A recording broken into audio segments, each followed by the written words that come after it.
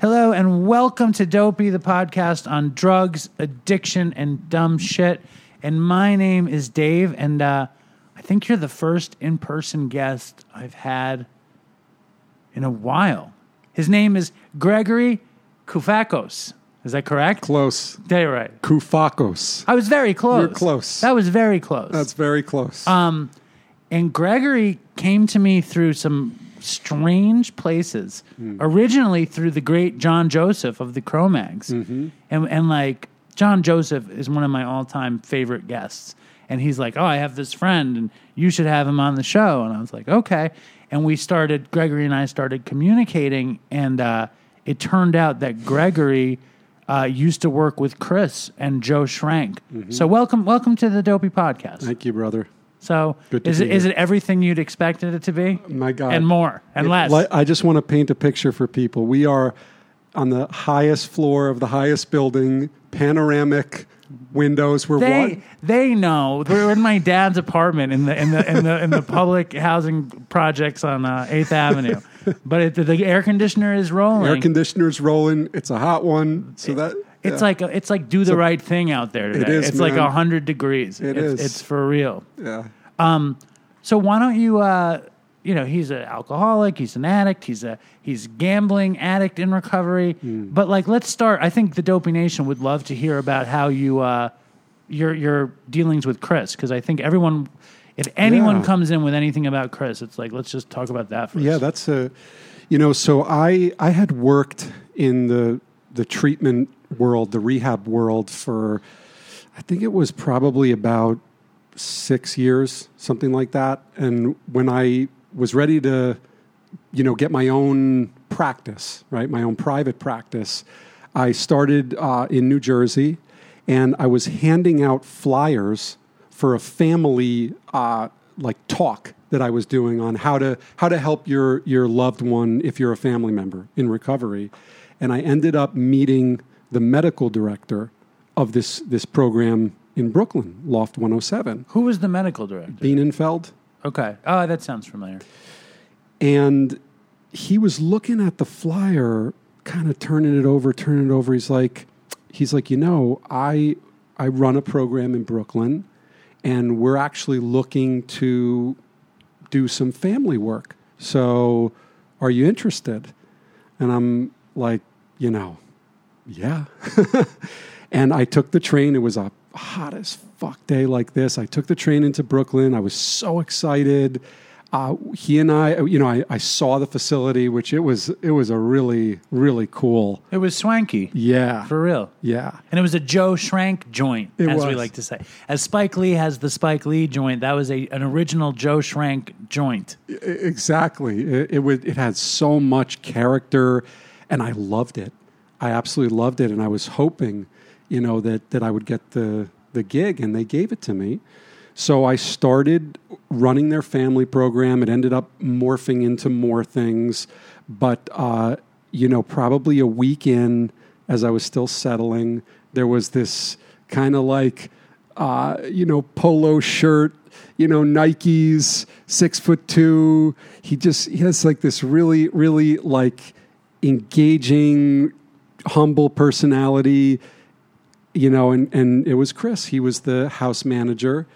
And he and I, we formed a little friendship there. We would talk a lot and laugh a lot, argue a lot too, which we'll get to. I had some different perspective on how addicts get sober and what's required, from a professional. And Chris, Chris was more of the.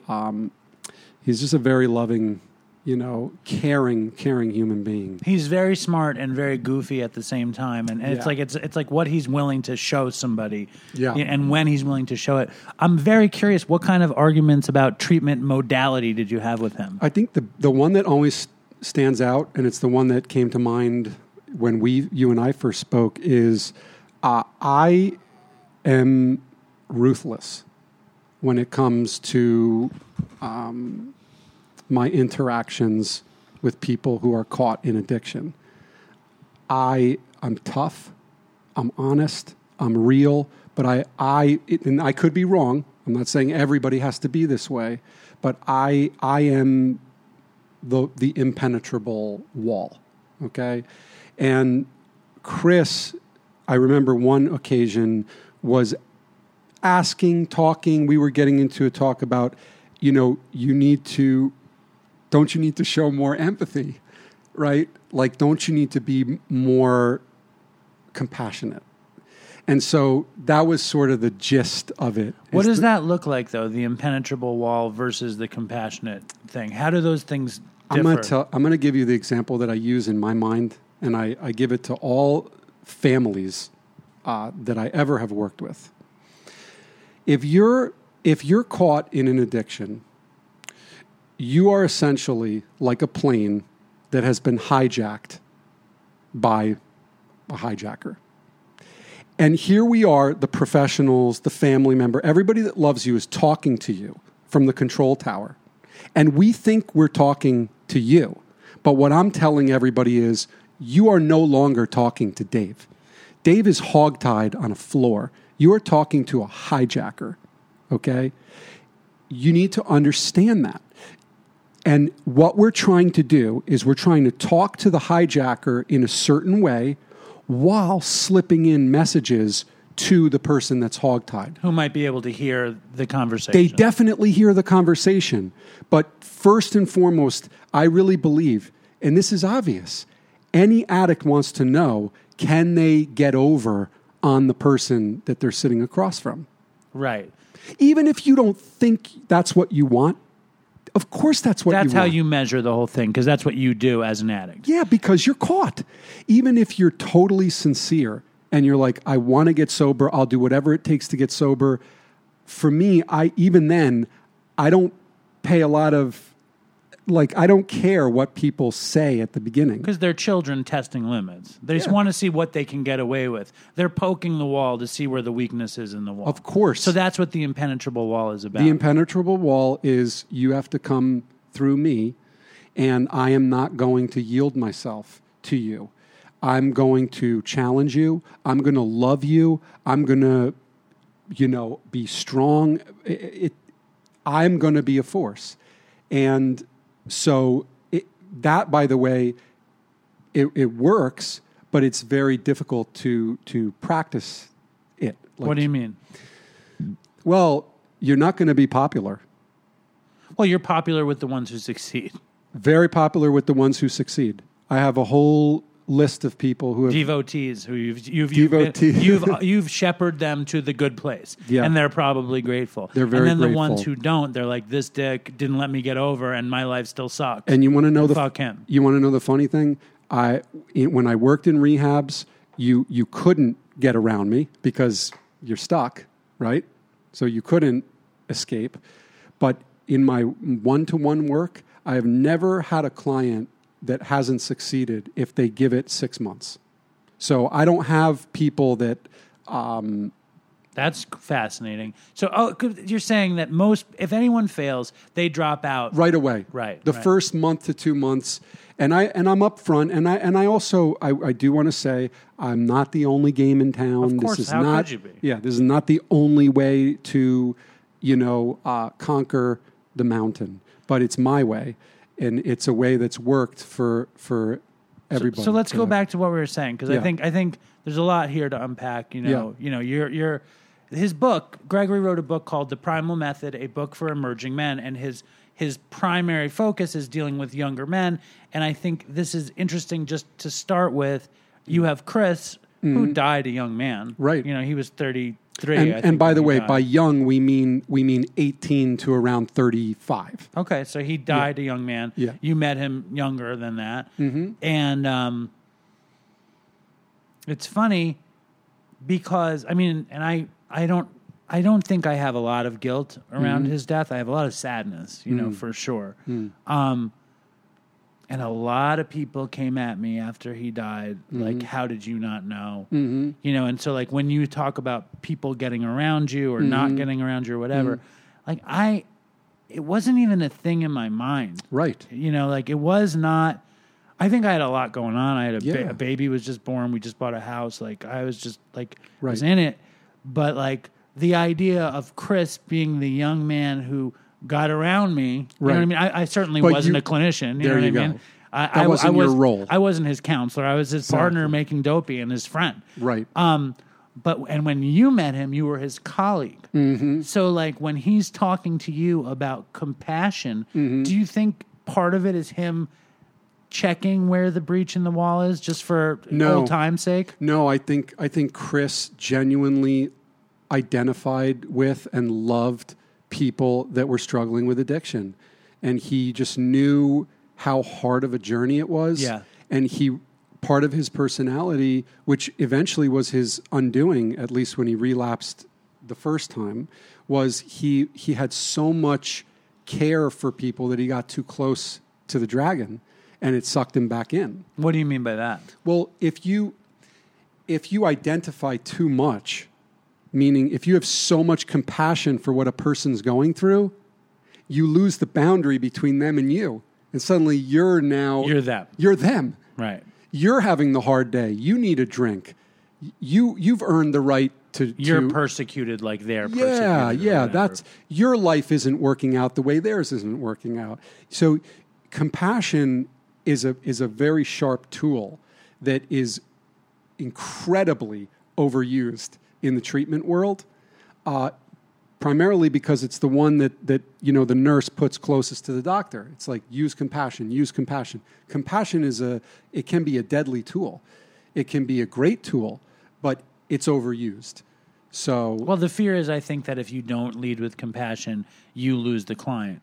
The client splits, and that's not true.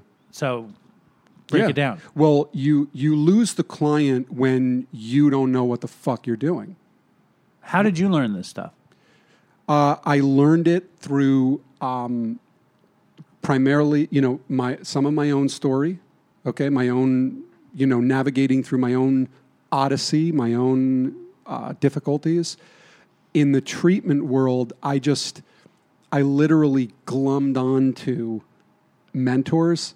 And when I came in the field, I would say 75% of the people who were the quote-unquote clinicians were people who were just in active recovery. They had no training beyond that. So you could see who the stars of the show were, right? So in the book, I talk about my mentor, Jeremiah, and he was the one that really laid the foundation for how to show up in this situation and be a force for good and positivity and success. And he was very clear with me. He said, you don't really have a control over the outcome. See? So if I'm in a room doing a group with 30 people, he would say, just save one. Okay? How does that work, though? It's like, first of all, before Jeremiah, what was your take? And then what changed with him? I think... just going back, when I first started, I had some very early success in this. Like, I remember doing my externship when I was doing my master's degree at Beth Israel in New School. We were doing a externship at the hospital, and it was clear that I had like a natural knack for just challenging people in a very, very loving way, but where it forced the problem right to the surface. So there was no hiding, right? And so when people were across from me, even in a detox setting, they knew that this was an opportunity. There was something was present. So I think that was my natural ability. What filled in the blanks was, learning a lot about addiction and learning a lot about classical recovery. Like, the first question Jeremiah asked me was, you have an addict sitting across from you, and they ask you, they've been using their whole life, and they ask you, can I get sober? What's your answer going to be? Me? Yes. The answer is yes. Okay. For me, I had no clue. Why? I just didn't know. That was so much responsibility. I don't know if you can change your life. I don't even know how you would go about doing that. But everything since that first question until now, and it's going to continue, is about being able to look at someone and say, absolutely. Right. Follow me, follow what I say, and we're going to reach where you want to reach. You're not going to maybe like the process, but we will get you to the mountaintop. So, I mean, for myself, like, obviously, like, I've been around the block. My mother used to always say that. I've been around the block. Around the block. But I used drugs from when I was, 20, 19, 18, I don't know, somewhere around there until I was 41. And I never wanted to stop. Like, even when if I said I wanted to stop, I didn't want to stop. You know what I mean? And I never had I don't know. There was something in me that, like, I never really had a teacher that took a shine to me. And I never had a clinician that, like, wanted to invest in me. Like, I just didn't have a life with those things. You know what I mean? Like, it's sad, right? I see you making a sad face. I'm not making sad face. I'll tell you what my face is. But go ahead. But, so, like, if I sat down with you when I was in active addiction, I probably would have been looking for the weakness in the armor, or I would have just shut off and been like, I'm out. I'm going to say whatever I can say, and then I'm going to leave. And you can't help me because I'm not going to let you help me. Right. Like, is that also the magic bullet? If someone doesn't want to do it, are they fucked? Oh no, that's the best. If you were going to play that card with me, I would already be one chess move ahead of you. So nobody wanted to play chess with me either. See, that's the thing is I love to play chess. I love the psychological game of I already know, like, you've been using your whole life. You don't want to get sober. I'm thinking, why? Why has this guy never thought about getting sober? I think for me it was a comfort thing and a fear thing. Okay. Like, when I used, I felt how I wanted to feel, and I was scared. I didn't even know that I was scared of life, right? But I was. See now, yes. So right, and like when I finally got sober, the adventure unfolded in front of me, and I was like, "Holy cow! Like, this is all I wanted the whole time." Right. But and I, it's funny. Like, when I first got sober, I loved the idea of living in regret, like thinking about all the things I wish I had done differently, and blah blah blah. And those things are kind of starting to fade away. Thank God. But I want to take it back to the Chris story for a second, because you're doing family work. Right. Chris is managing the house. Right. He probably had a few years sober at that point. I think it was like 3 years. He was very into recovery. In theory. Do you know what I mean? Like, he loved the psychology of it. He loved the psychology of addiction. He loved the pharmacology of the drugs. Right. And he loved, I think he liked seeing people that were in his shoes. Like, I think because he had been in it for so long. So you come in, tough family guy, and he's like, maybe you should be more compassionate. And while you're with him, he's fading. Yeah, that didn't happen right away that he was, struggling. Yeah, and by the way, just to contextualize it, Chris and we had many conversations where I don't remember what we talked about exactly, but I remember having a really good connection and rapport with him. I can imagine it, yeah. So when we had that conversation about the empathy and compassion, I really sensed that it was a genuine question that he was asking me. He's like, don't you need to have empathy for what they're going through? It was like, in his mind, that was a sort of a given, right? So it was a deep question that he was asking. Does that make sense? Definitely. I think in his head, he always told me that Joe Schrank wanted him to be. He wanted Chris to get his PhD and be the medical guy in the Joe Schrank world. You know what I mean? And that was like Chris's ambition. And Chris also liked writing. He wanted to be this guy who wrote for Salon at the time. He was always putting pieces out into the world, and he wanted to be Dr. Chris. And like Joe wanted him to be Dr. Chris, and his sponsor who had Halfway House in the Berkshires, Dylan, wanted him to be the Dr. Chris, and he wanted Dopey to be Dave and Dr. Chris. And like he had this great, because he had self-esteem issues, you know what I mean? And he wanted those letters, and also he had ambition. Right. But and it's so funny and so sad to think about it. You know what I mean? Like I laugh about it because me and him used to make fun of that idea. You know, it was like the Dr. Drew show, and he was going to be Dr. Drew, and it just seemed so unlikely to me. And of course, the tragedy is it didn't happen. And that's very sad, right? Like to make a joke about it is one thing, but it's that's like the baggage of this show. Right. You know what I mean? And I rarely, we don't have people from Chris's life on the show as much as we did when he had just died. Like every week was like another component of Chris's life. And so this is kind of kicking shit up for me. So, yeah. Well, I mean, the name of the game is don't believe your own hype ever. Right. Don't forget the stakes of the game ever. Right. You know, whatever metaphor you want to use, whether it's a war or it's a football game or you're in an octagon, don't forget. This is not a picnic.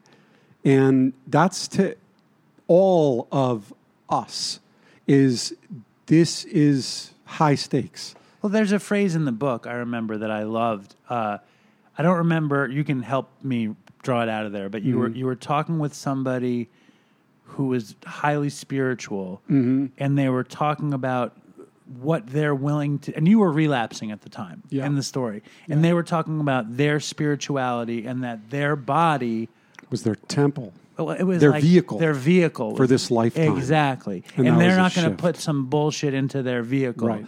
And like that's what you're talking about with this. Right. And that's also just almost a physiological component of constant vigilance. You know what I mean? In 12-step, we hear you got to do the work and you got to keep doing the work constantly. And I find that to be very much true for myself, not with, like for me, my vigilance isn't about not going and copying heroin or going and getting weed or going to drink. My vigilance is not being a dick, not being a total fucking idiot and like say cunt in an AA meeting or, you know what I mean? Like, and I fuck it up all the time because I forget about it. And I'm also like I'm not treating my vehicle. Like I can treat my vehicle well from time to time. And then the last 3 nights I've put Frosted Mini Wheats, Frosted Flakes, milk, chocolate syrup twice. Yeah. For 3 nights in a row. Yeah. The vehicle is in trouble. So what are you trying to give your vehicle?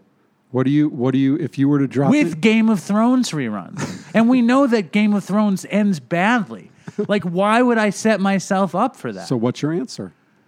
It's like some weird reward, some familiar pathway. It's like skiing the old rut. Right. You know what I mean? Like for what, even though the outcome isn't great, there is some euphoria when the sugary carb hits my brain or whatever's happening there. It's the closest scalpel next to the doctor. I thought compassion was the closest. That's right there. First it's the compassion, then it's chocolate syrup covered cereal. The point is, you know, the tools that we've used, you know, they're very familiar. They're very easy. It's my tool. Yeah. Yeah. That's your I think that might be tool. in front of compassion for me. That might be the first one. Which is frustrating. It's because it fucks me up. You know what I mean? Like, and I want, like when I read that passage in your book, you know, that this is the only vehicle and that high level spirituality comes from that sort of high stakes stuff. Yeah. And it's really like your spiritual level is kind of how far you're willing to go with it, right? Yeah, I think, you know, just to again explain, I at that point was so desperate to shift my life, but I wanted it to be done immediately. So I had this vision of going to Mexico and, you know, ayahuasca, or peyote or something like that. And that's when this Yes, person that's said, when it happened. Yes. I wouldn't do that.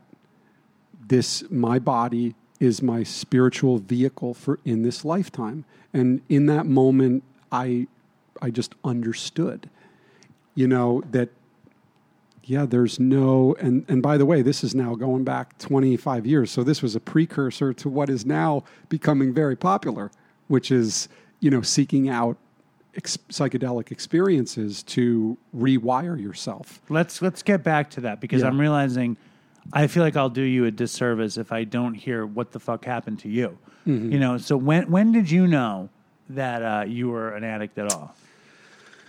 Well, Because I definitely want to hear your take on the psychedelic as the rewiring, as the tool, the microdose, all this shit. Yeah. But first, let's get your story a little bit. Yeah. I probably should have had an idea that I had a problem when my sweetheart in junior high, I think it was like 6th grade or 7th grade, walked up to me in the hallway and gave me a pamphlet. And I looked at it, and it was a GA pamphlet, Gamblers Anonymous. When you were 7th grade, 12, 13. Yeah, something What like were you that. gambling on when you were 13? I don't even know. I really don't know. How does anyone know what Gambling Anonymous is in 13? I couldn't believe it. My daughter is going into 6th grade. Isn't that insane? Maybe she had like a parent or something involved, I don't think so. I think she was just tuned in. She really cared about me. And I remember looking at it being like, what? But I always like to raise the bar, push the envelope. I was very intense, very driven. But you don't remember what you were gambling on then? I really don't. What could it have been? Honestly, what comes to my mind is I would gamble you on anything. You want to bet? Yeah, you want to bet. You want to bet. Right. We're going to play Madden football. You want to bet.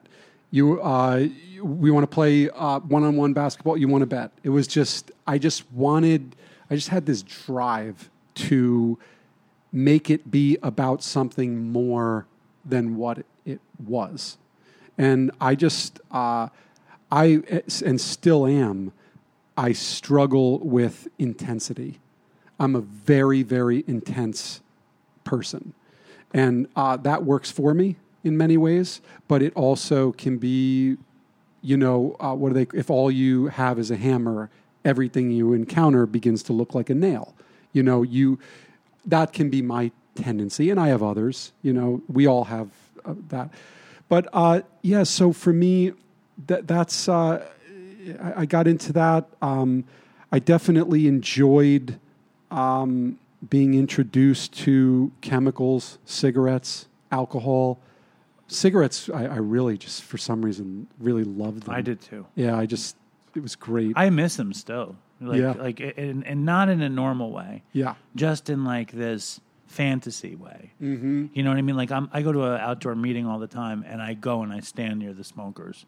Yeah. Just to like, I want to smoke, mm-hmm. but I know that even one drag will be like misery. Right. But because you think you won't be able to control it. No. First, that's the old thinking was there is no one cigarette. There's mm-hmm. only infinite cigarettes, and mm-hmm. I can't have one because there's only infinite cigarettes. But the new thinking is when I actually imagine putting a cigarette in my fingers up to my mouth, taking a drag, it would feel bad.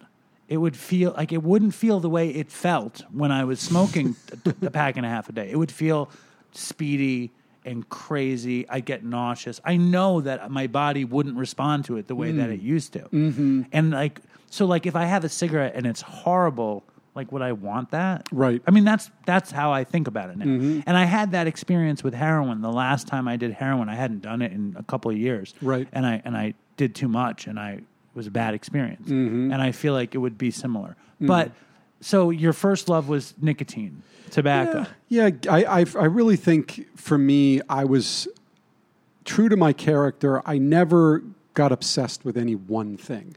Yeah, I just, and by the way, this was all on the backdrop of being a very motivated, accomplished, driven athlete.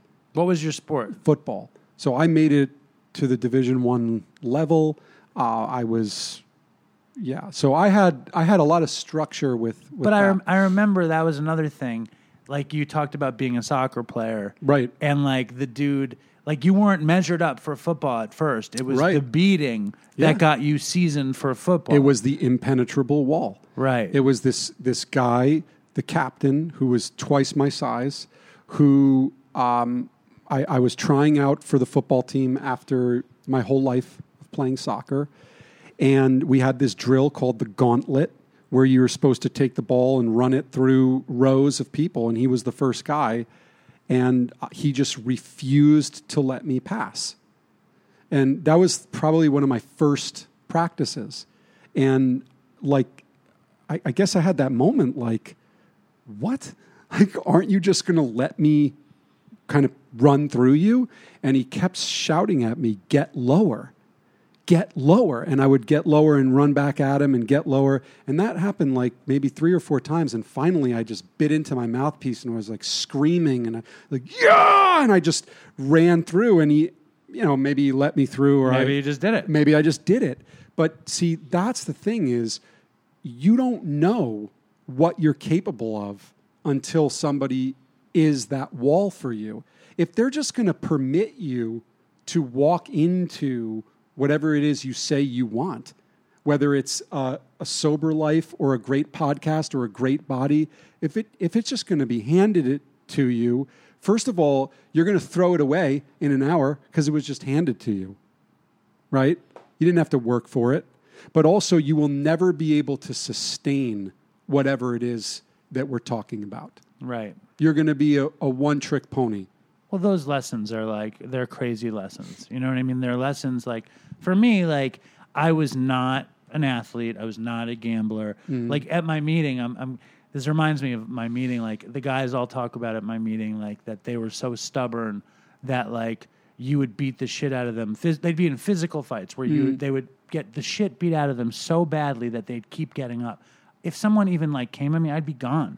Like I would not be that person. I would not keep getting up. I would not go for the wall. When I was a kid, they were like, my friend took karate and they were like, do you want to go take karate? And I was like, all right. So I went to the dojo on 23rd Street and they have you punch and then they beat your fist with a bamboo stick. And I was like, I'm done. I was like, Ma, you want to pay this guy to hit my fist with a bamboo stick? I was like, this little fucking shit. You know what I mean? And like, I didn't even know that like this was, it didn't attract me. Like the idea of I was like, I wanted to be Ferris Bueller. I wanted to get out of everything. Right. I wanted to manipulate my way without, gaining any kind of skill. I guess the skill I was sharpening was my manipulation. Right? So I'm not so sure about that because I want to say most of the guys that have worked with me, if you were to meet them or see them, you would not expect that they would be the guys that would work with me. See, the people that work with me they're not always like these intense, like they could be like what you're saying. So what I would say to you, okay, if we were, let's say, meeting for the first session, you'd be like, I'm just meeting with you because my mother told me I have to meet with you. I'd say, listen, you don't have to do this the way I do this, okay? You can be Ferris Bueller. You can do whatever it is. I don't know what your dream, like what your destiny is, but I want to help you get there. And I think that I have some tools that can help you get to your vision. You don't have to be the guy that gets his hand beaten by a bamboo stick and run through a line like me. That's me. Right. I want to know who you want to be, but clearly, and this is always the line, clearly you're missing an ingredient. Totally. And what I was going to say is like, it didn't occur to me to break through a wall. It didn't occur to me to, stick with the podcast or whatever. I think my lesson came in my late 30s waiting tables, and realizing that the money wasn't going to get into my pocket without taking it. You know what I mean? And I think that was a big lesson for me, strangely enough. You know what I mean? And I really worked harder than I had ever worked, and I made more money than I had ever made. And I tried, a waiter? Yeah. And I tried. You hustled. I was crazy. I went, and that was like a real moment for me changing and like, I don't know, learning. and like I think that was a real that was the phrase Chris and I would use in the very beginning of Dopey, was the forget 12-step, forget religion, forget anything. It was about self-actualization, about becoming the thing that you want to be. And I got that sense that that's very much what you're about. 100%. We're trying to, that's why I call it, the Primal method, which I know that's maybe not the best, who knows if it's the best term, but... I don't think it's a bad term. I think like... I'm a big John Lennon fan, and if you know anything about John Lennon, in the early 70s, he would do this thing called the Primal Scream. Right. With Yoko and Arthur Janoff or Janik. Or, that became a big thing. In the 70s. Yeah. And like, I think that people are so afraid of the idea of Primal in 2021, especially around young men. Right. I think it scares people. Well... so like... me being the amazing marketing genius that I am, I'm like, you should call it something else. What Primal for me means is basically what you're talking about with self-actualization. Whatever you are meant to become, we want to get into that primal, innate... The core. Right. Like, you don't have to teach an oak tree how to become an oak tree. You don't have to teach... They're lucky for that. You don't have to teach a tiger that he's a tiger. Guess what? You don't really need... We don't need that much teaching. Right. It's there. It's just we become so top-heavy in our minds, particularly men. And that's why, as you've read the book, you see that my whole method is about getting out of these rationalizations and... cookie-cutter ideas. Yeah, it's just... That's not gonna shift anything. If you really want to shift your life, you are going to have to get beyond your rational mind. Right, and do what comes naturally. Be the oak tree. Be whoever you're meant to be. Now, when you're young, right? Because we're young. You're drinking. You're smoking. You're breaking the wall. Yes, and that's big time. An actualization. Like, right. You're probably getting great, euphoria, self-esteem, and good feelings from being a football player and living that out. Right. And as the addict and alcoholic is rising in you, how do those two things conflate? Well, I think how it conflicted is... Conflict is better than conflate. I think conflate's the wrong word. Sorry. Oh, is that what you said? No, conflict is the right word. They got conflicted. They got conflated because it just wasn't enough. It wasn't enough. So clearly it wasn't enough because even I got to the ranks of playing Division I football at the University of Arizona, which is a top, school football-wise, and it just was never enough. It turns out now I can see that what I was missing was, first of all, spirituality, like practical spirituality, the variety that is talked about in the 12-step way. Like, you need to find a way to make spirituality a living, breathing, exciting thing for you in your life. So that was missing. But then I really have come to learn, and I'm still learning, there's a lot of things that are missing in terms of how we teach boys to become men. And if you don't know the process of going from boyhood to manhood and you stall out those distractions and destructions, that's when they glom onto us. So a lot of the next level of my work is about that journey to masculinity. Well, in your actual personal journey, because we're in that phase where you're a young man, and what was your transition, your transformation, becoming a man like? How did it get stunted? Or because obviously that's the core of your thought now, so that must reflect your own experience. Yeah, that's a good question. I mean, that's a deep question. I don't know. I got to think about that one. Well, so what went wrong?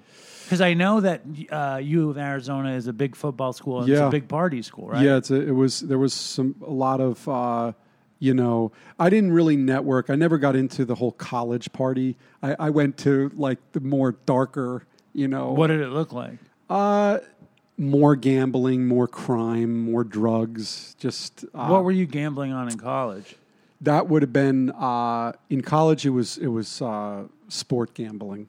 I got really heavy into betting different lines on sport events, and it became very obsessive for me. And still to this day, I have to be very, very careful around anything that can be construed as gambling, like cryptocurrency, like the stock market, because it just activates that old. What is it though? It's like I have a great friend who I work with at the restaurant. Yeah.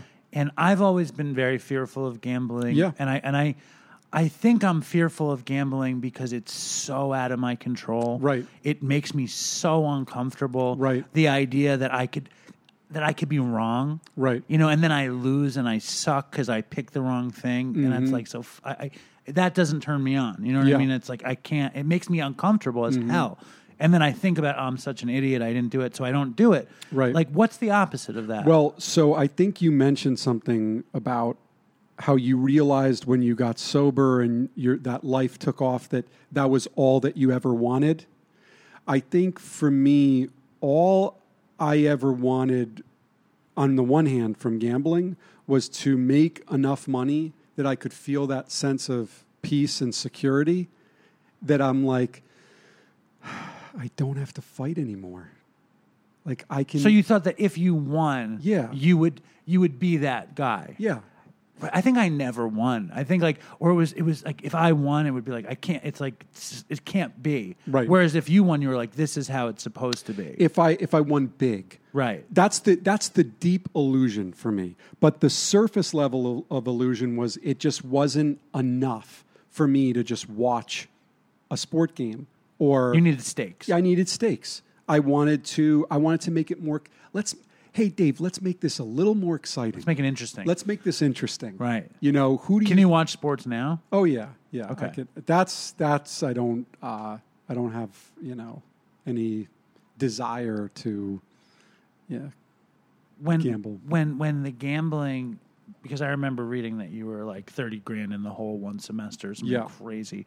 Like when it starts elevating like that, like what makes you take a look at it?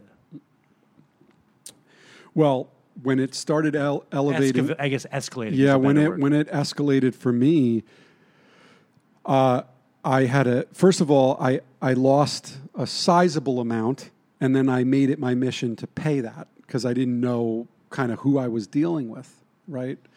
But then when I lost, 30 grand, and this is in 1996, right? So you're a kid. Yeah, I'm a kid.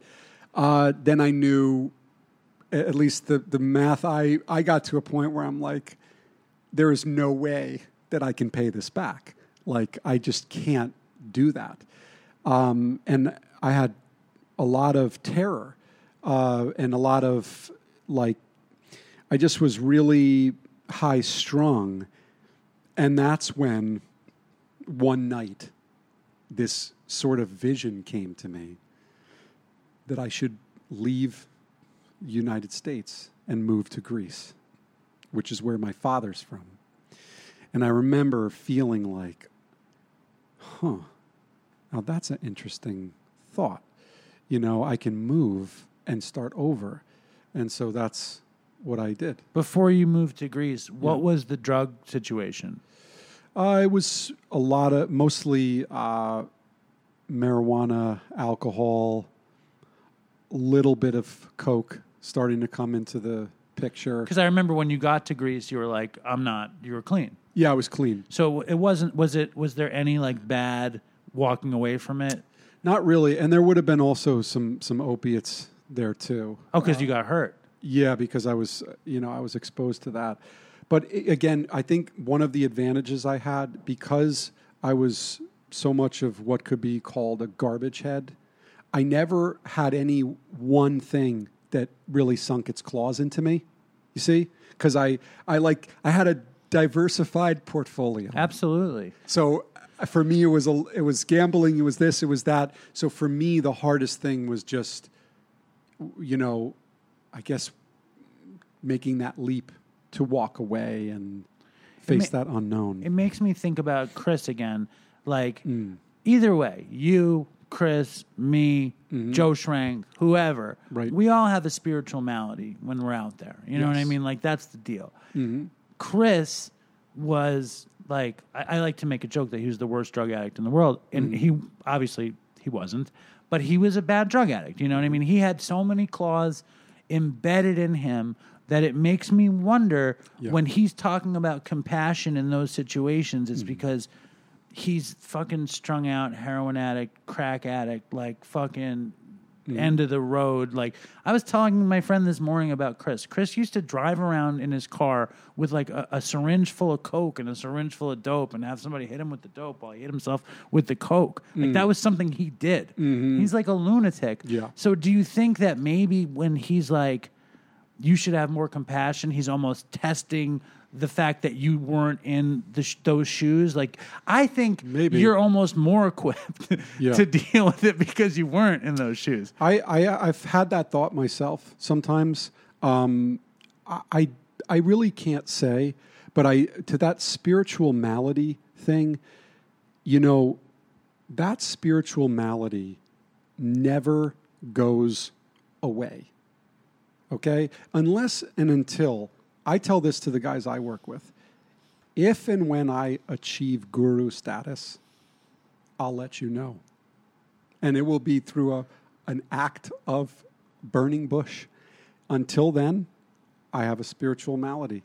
Now, I've filled more of my cup, and that licenses me and gives me the authority to turn to a man who's not as far along on the journey and say, listen, I've gone a mile, 2, 3, 5, 10 up the mountain. I can tell you how to get to whatever mile you want to say up this mountain. And I'm not going to lie to you. I'm not going to tell you some shit that I read in a book or even some shit that I wrote in a book.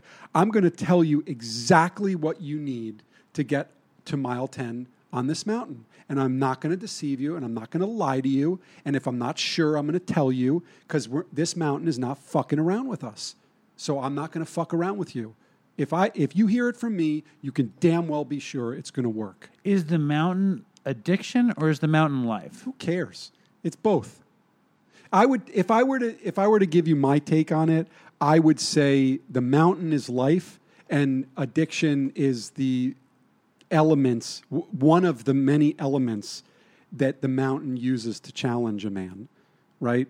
Well, I love the addiction as hog tying you and hijacking the plane. I like that visualization. So you go to Greece. Yep. You're like, fuck this. I'm done. America, I'm Goodbye. done. Going to the fatherland. Yep. Father's Greek. That's right. You barely spoke the language. Spoke nothing. Gave up all of your vices. Did you give up gambling when you got there? I had to. Right. That was the one. See, Greece. That was the one that I tried to wiggle in Greece, but they are so.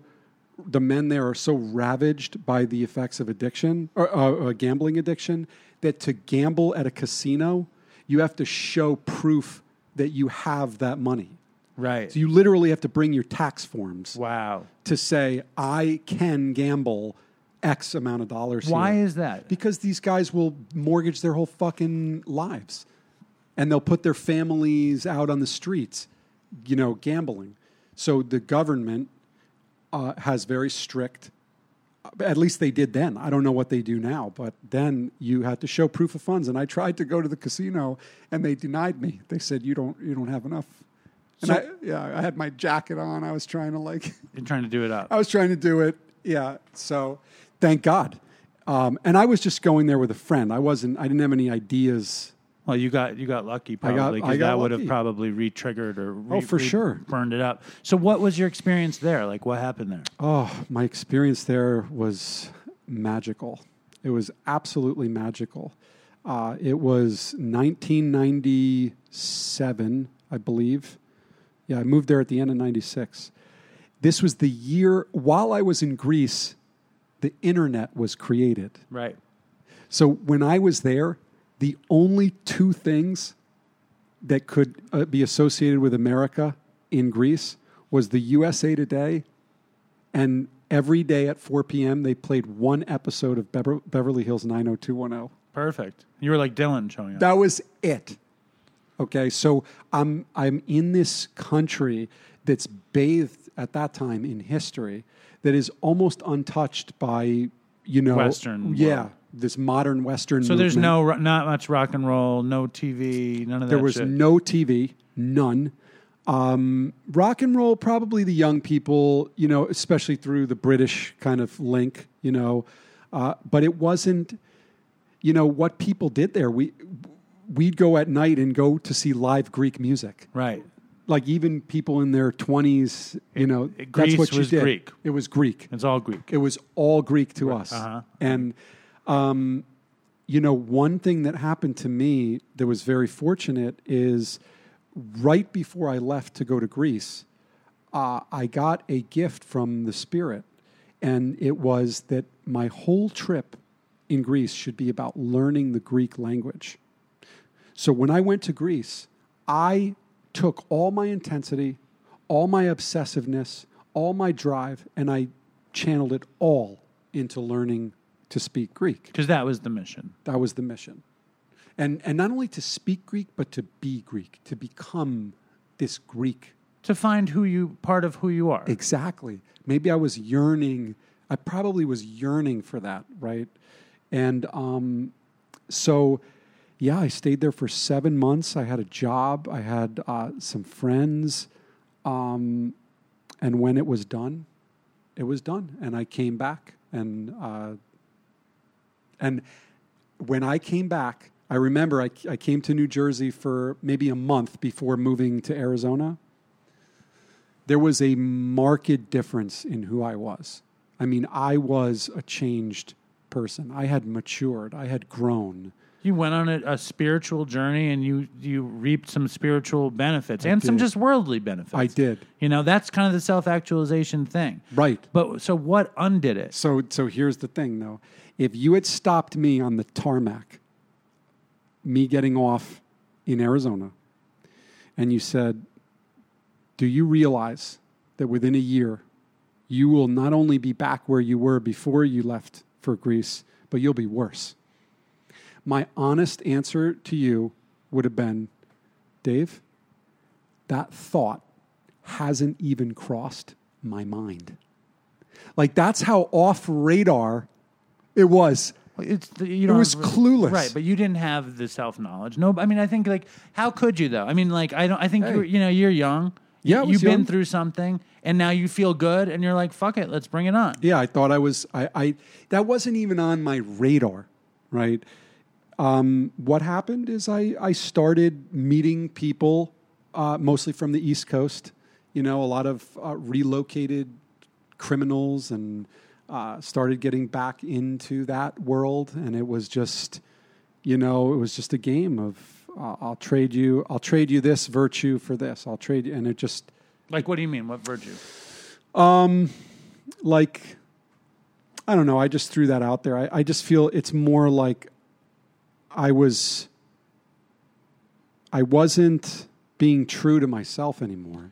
Well, when I read it, I remember there's a there's a part of the book in a pizza place. Yes. And you're like, what's going on? Like, because it spoke to you because you're from the East Coast and yeah. And then like all of a sudden you're like, well, maybe I can smoke weed too. Yeah.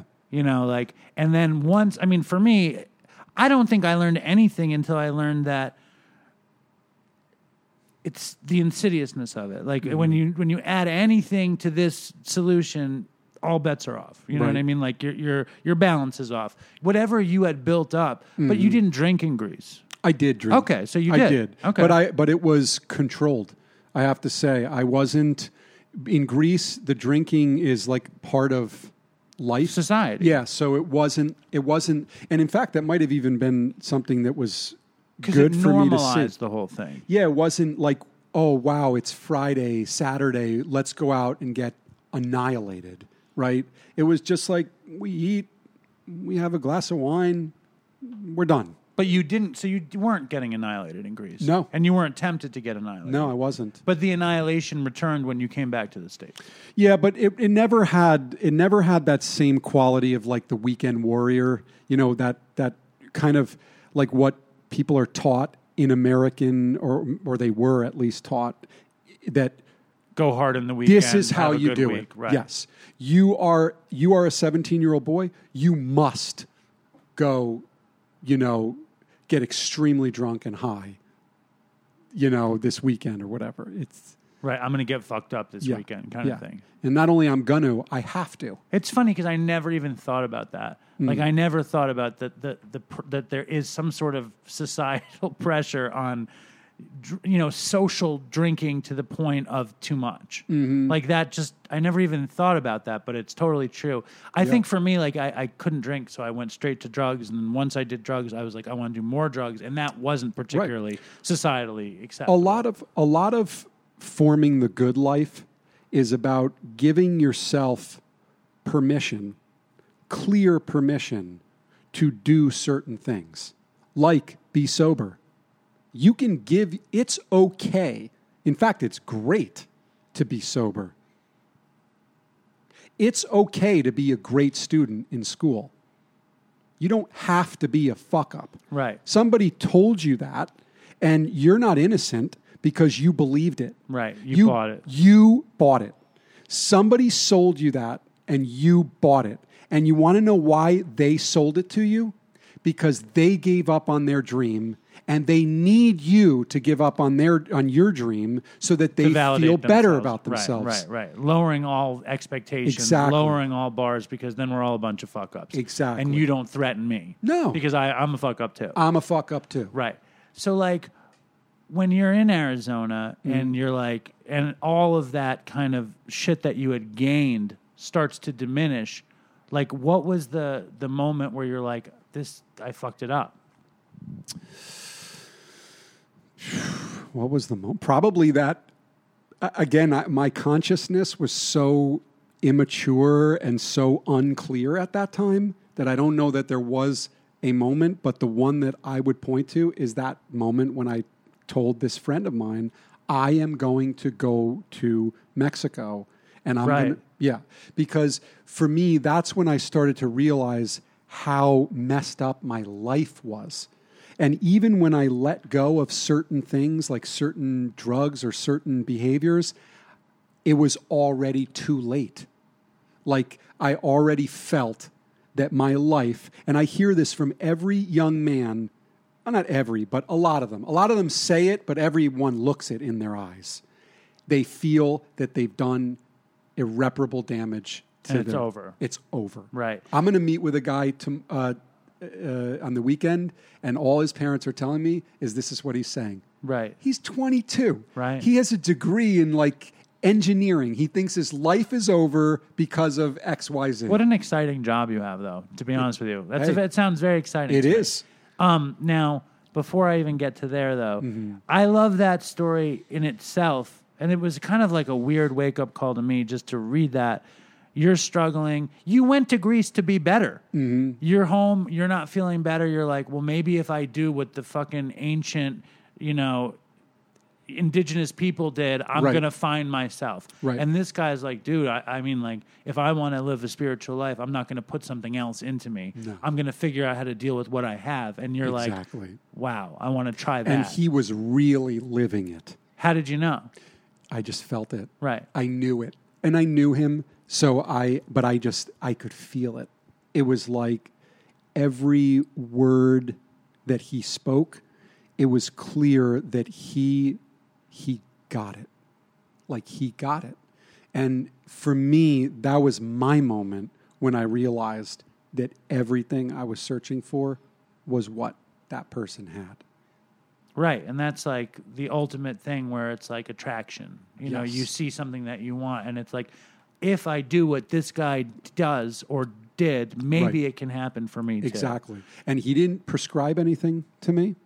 So a big part of my method, what I realized, which I call the mirror effect, is that the guys that I work with get better just by being around another man who is living passionately and following his dream. Right. They change more just by hanging out with me than they would if I sat them down and said, ask them questions about their life and ask them questions about how they feel. Why do you want to know? And this is to my field, okay? Why do you want to know how they feel to be in a ditch, to be in hell? They want to get out. So do you have a way out or do you not have a way out? Well, it's like it reminds me of two things. One thing it reminds me of is like when you're in AA or something, and the idea when you want to sponsor is you find someone that has what you want. Mm-hmm. You know, that's the phrase. Yeah. And then the other thing is like there's have you ever heard the old bit about like the addict that's in the bottom of the well and he can't get out? And so there's an addict down in a hole, Mm-hmm. and there's a guy who walks past and he's like, help, I need help, get me out of the hole. And the guy's like, I don't know what to do. And he keeps going. Or maybe some guy brings a rope and he tries to pull him out. He can't get him out of the hole. Uh-huh. And then an addict comes by and the guy's like, help, help, help. And the addict jumps into the hole and he says, now you're stuck in the hole. And he says, no, I know how to get out of here. I know where the steps are out of here. Okay. You know, Yeah. It's a 12-step thing. I like that. And I didn't tell it very well. The You did. guy who told it. It was great.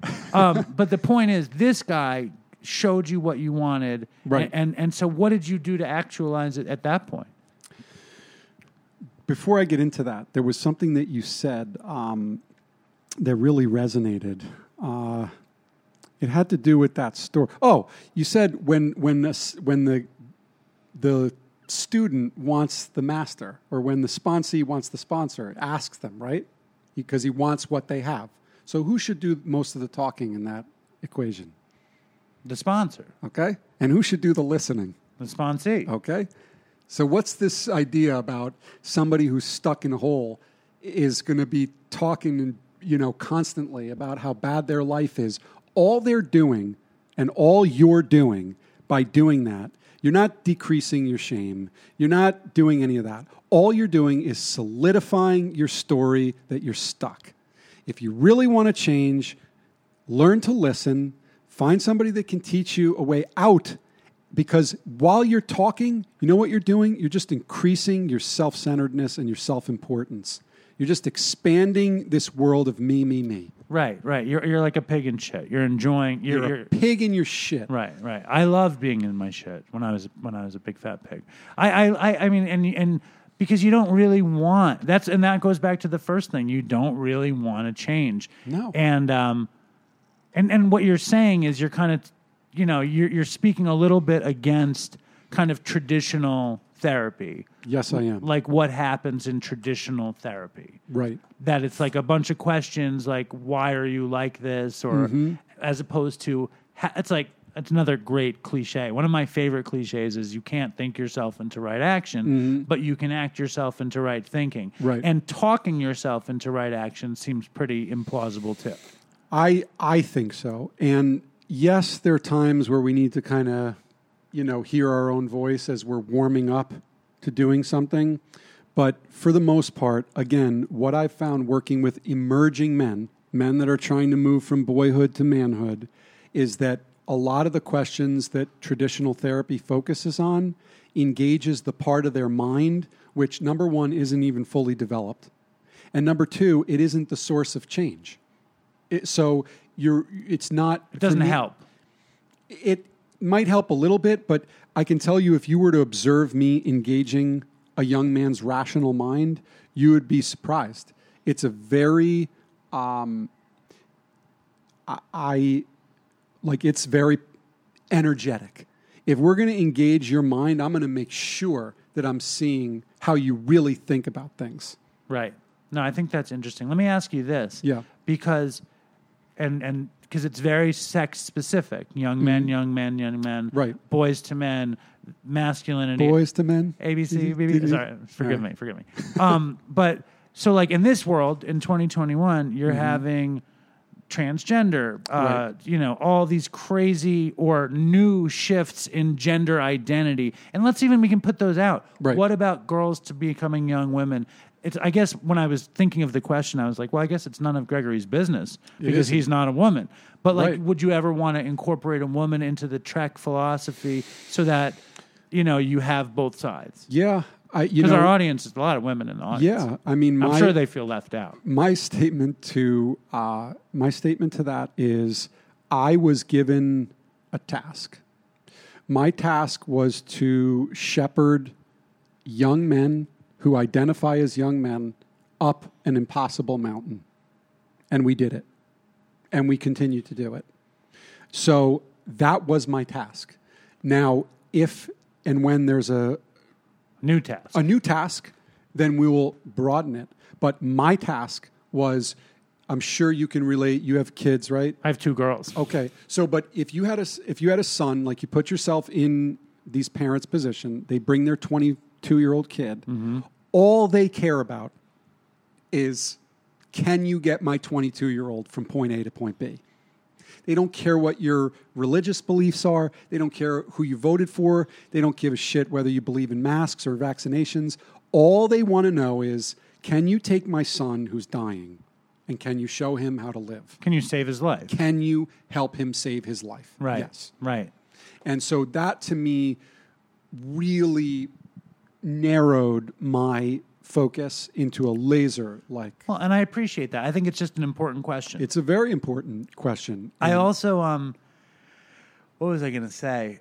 I was, every time my parents took me anywhere, I was just like, I don't know that I was helpable, but like I never got any help. Right. That's the question. Mm-hmm. The question is like when I think about what you do, and in the book, there's just case after case after case of really cool sort of adventures that you have with these kids or young men who are addicts, and they find something that they love, and you bring it out. Right. Whether it's surfing or rock climbing or cooking or just living in the community.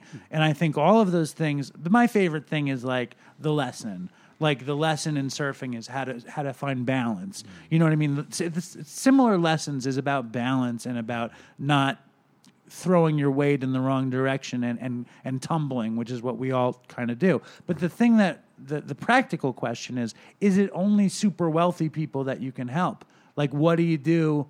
Like how do you use your philosophy to help people that can't fucking go surfing and rock climbing? Again, that's the next task. Right. Because up until this point, it was very specific. It was people who had mostly either they tried what's out there and it failed. They were so far gone that everybody knew that it wasn't going to work. Or their parents just picked up on like, come on, Dave, Gregory, he's not gonna go to Brand X. Like you got to throw something. Let this lunatic take him, surfing. Do something. Do something. I love it, and I also like. We had a thing that happened with Dopey, and I feel like this. Maybe I should have started here, but we had this thing that happened with Dopey where it was, when Chris was alive, I would often make fun of addicts who were on methadone or Suboxone, because I had been on them and it never worked for me, and I was just like, whatever. I was a jerk off. And after Chris died, there was a huge population of our audience that were still on medicated assisted treatments, and I was like, I don't want to fucking be a jerk off to these people that are trying something to save their lives. You know what I mean? So I was like, I support whatever you guys are doing to get well, whatever it is. You know what I mean? Like. Whatever it is, I support it if it's making you have a more fulfilled, happy life. And there's a woman in New Hampshire that wrote me this email, and she was a heroin addict who was smoking weed and taking Suboxone, but living a better life. And she said, I was never interested in recovery until I got into Dopey, and that Dopey is part of the vanguard of the alt recovery movement.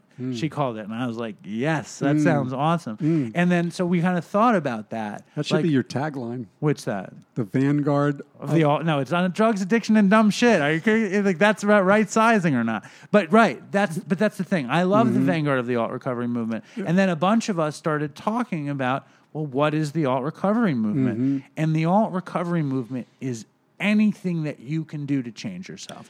And that's why you fit so perfectly. Don't you think? Yeah. And I'll tell you, first of all, there's a saying that I think it's a Polish saying, not my Not my circus, not my elephants. So in other words, unless you're working with me, I have no say in what you're doing. Right. Okay? It's like none of your business. None of my business. Right. If you come with me, you're going to hear how I do it. Right. Number two, oh man, that was a good one that you just said. The alt recovery. Here's the thing about alt recovery. Addiction has morphed itself. So the fighter that you fought a decade ago, he's changed. He's a great shapeshifter. Yeah, he's shapeshifted. Right. So therein lies the need for alternative methods. But a lot of these alternative methods, hey, again, not my circus, not my elephants. But I can verify that this phenomenon, I call addiction a phenomenon. It's not a problem, it's a phenomenon. It is morphing. It is changing. So the opponent that I fought 15 years ago when I got into this field is very different. But guess what? I can adapt too. See? Yeah, you take the shape that you need to take to undo it for the person. And I will. Well, that's awesome. I love that. And I think I just think that it fits together nicely. I think that my favorite part about it is it's like recognizing the person. And like and I get the not your circus, not your elephant, but certainly everyone that listens can't be under your big top. Right. But they're out there and they want to have a better life too. Right. So when we're dealing, what I always say is you find something you like. Right. And do it. Of course. Enjoy it. You know what I mean? And That's you can still benefit from this idea, from the Primal method or the Trek method by themselves so they can have some self-actualization. Totally. I wrote this book. I spent 4 years laboring over this book. Be honest. How is the book? I think it's great. Okay. That's a result of a lot of work. And the reason that I did that is because I wanted to put this book in somebody's hands that was in the position that I was in, and that I could give them something that says, hey, read this. This works for these people. This is what worked for me. This is what we did. So I did my job. I put the book together in a way that I believe that people can read it and they can something. And I do. I get messages from people that have read the book or listened to a podcast, and they're like, I get it. Thank you. Not all of them are saying like, oh, where do I sign up? You know, it's thank you. The book made sense.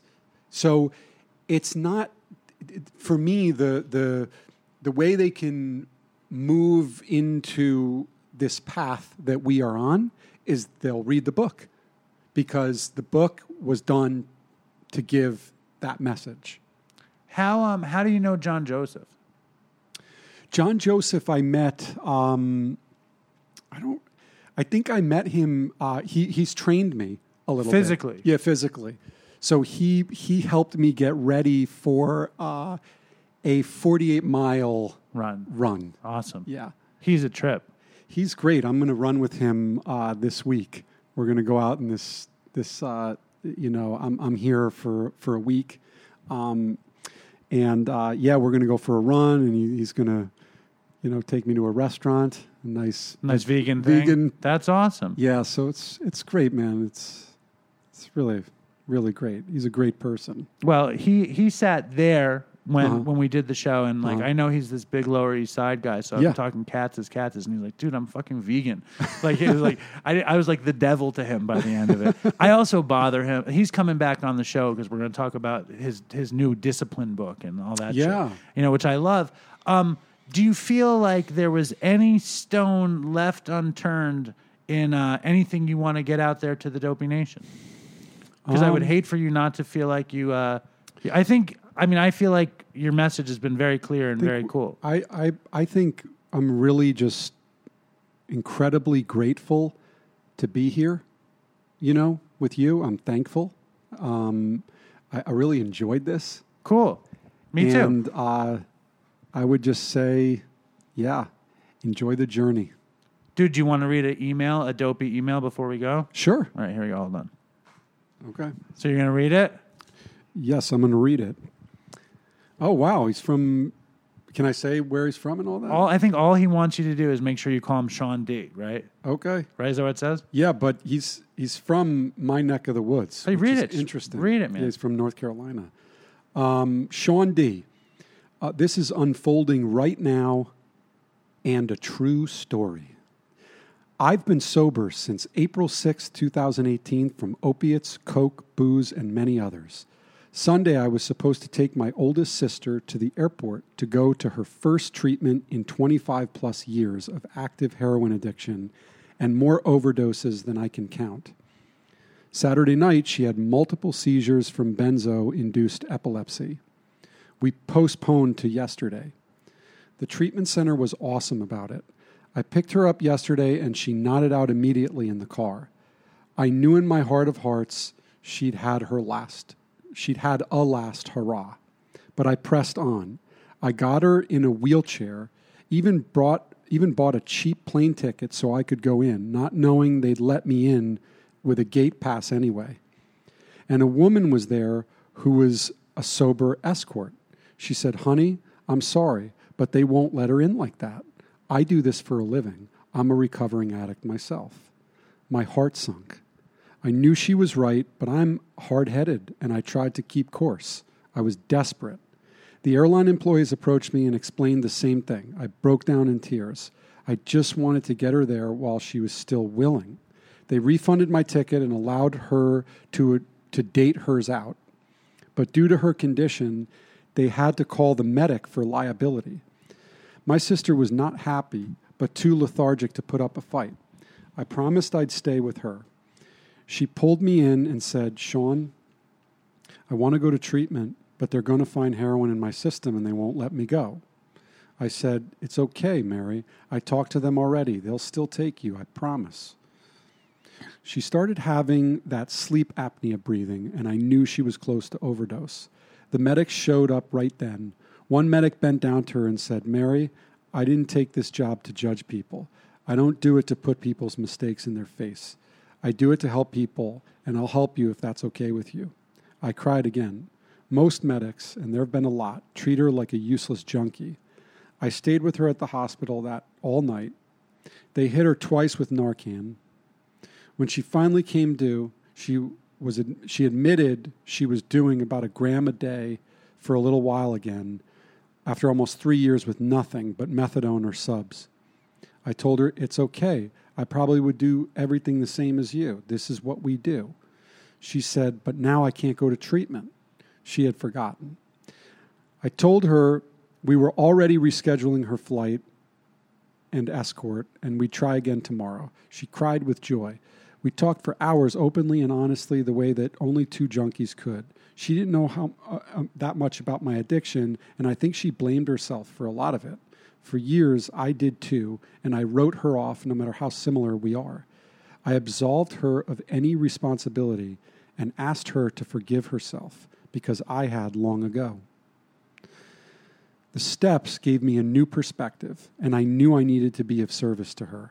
I took her home, got some sleep, and we're going to try again today.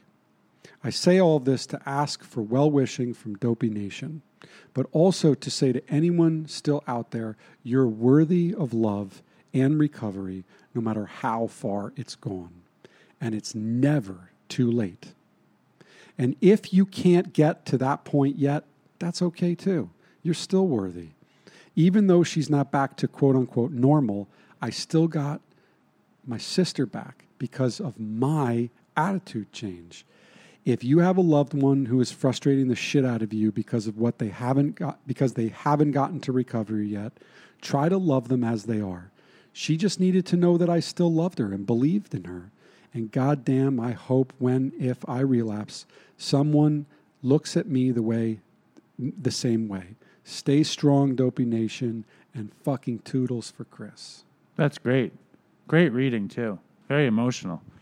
But it's like, that's a beautiful thing. And I think is, man. The fact that you help so many people and that you have a philosophy about it, like, I think that's awesome. What'd you think about that thing? I loved it. And I want to tell you, the missing piece that I want to say is it's all love.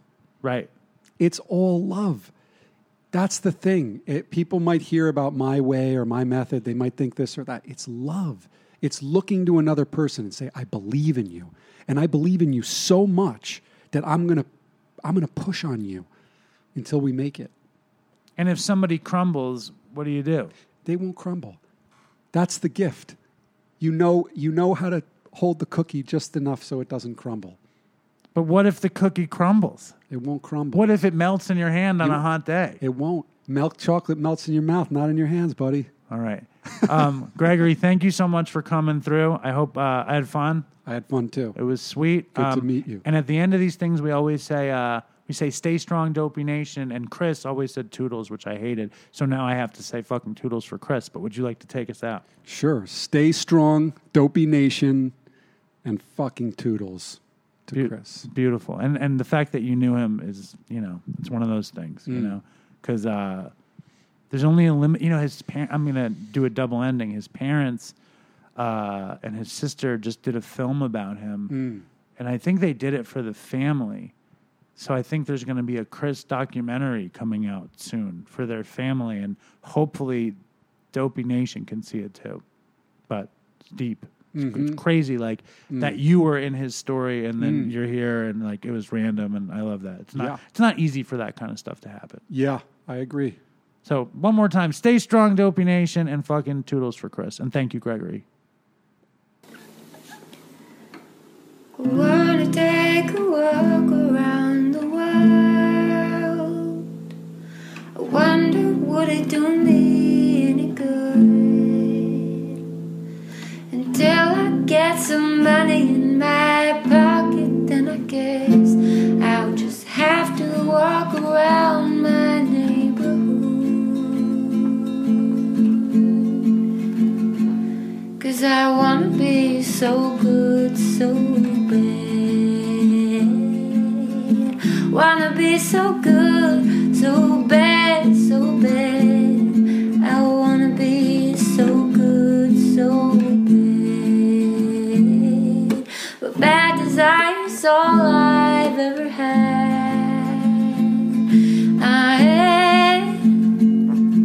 I wanna take a ride up in the sky and watch the aeroplanes just pass me by. I wanna see a Learjet liner take a dive, show all the people what it means to be alive.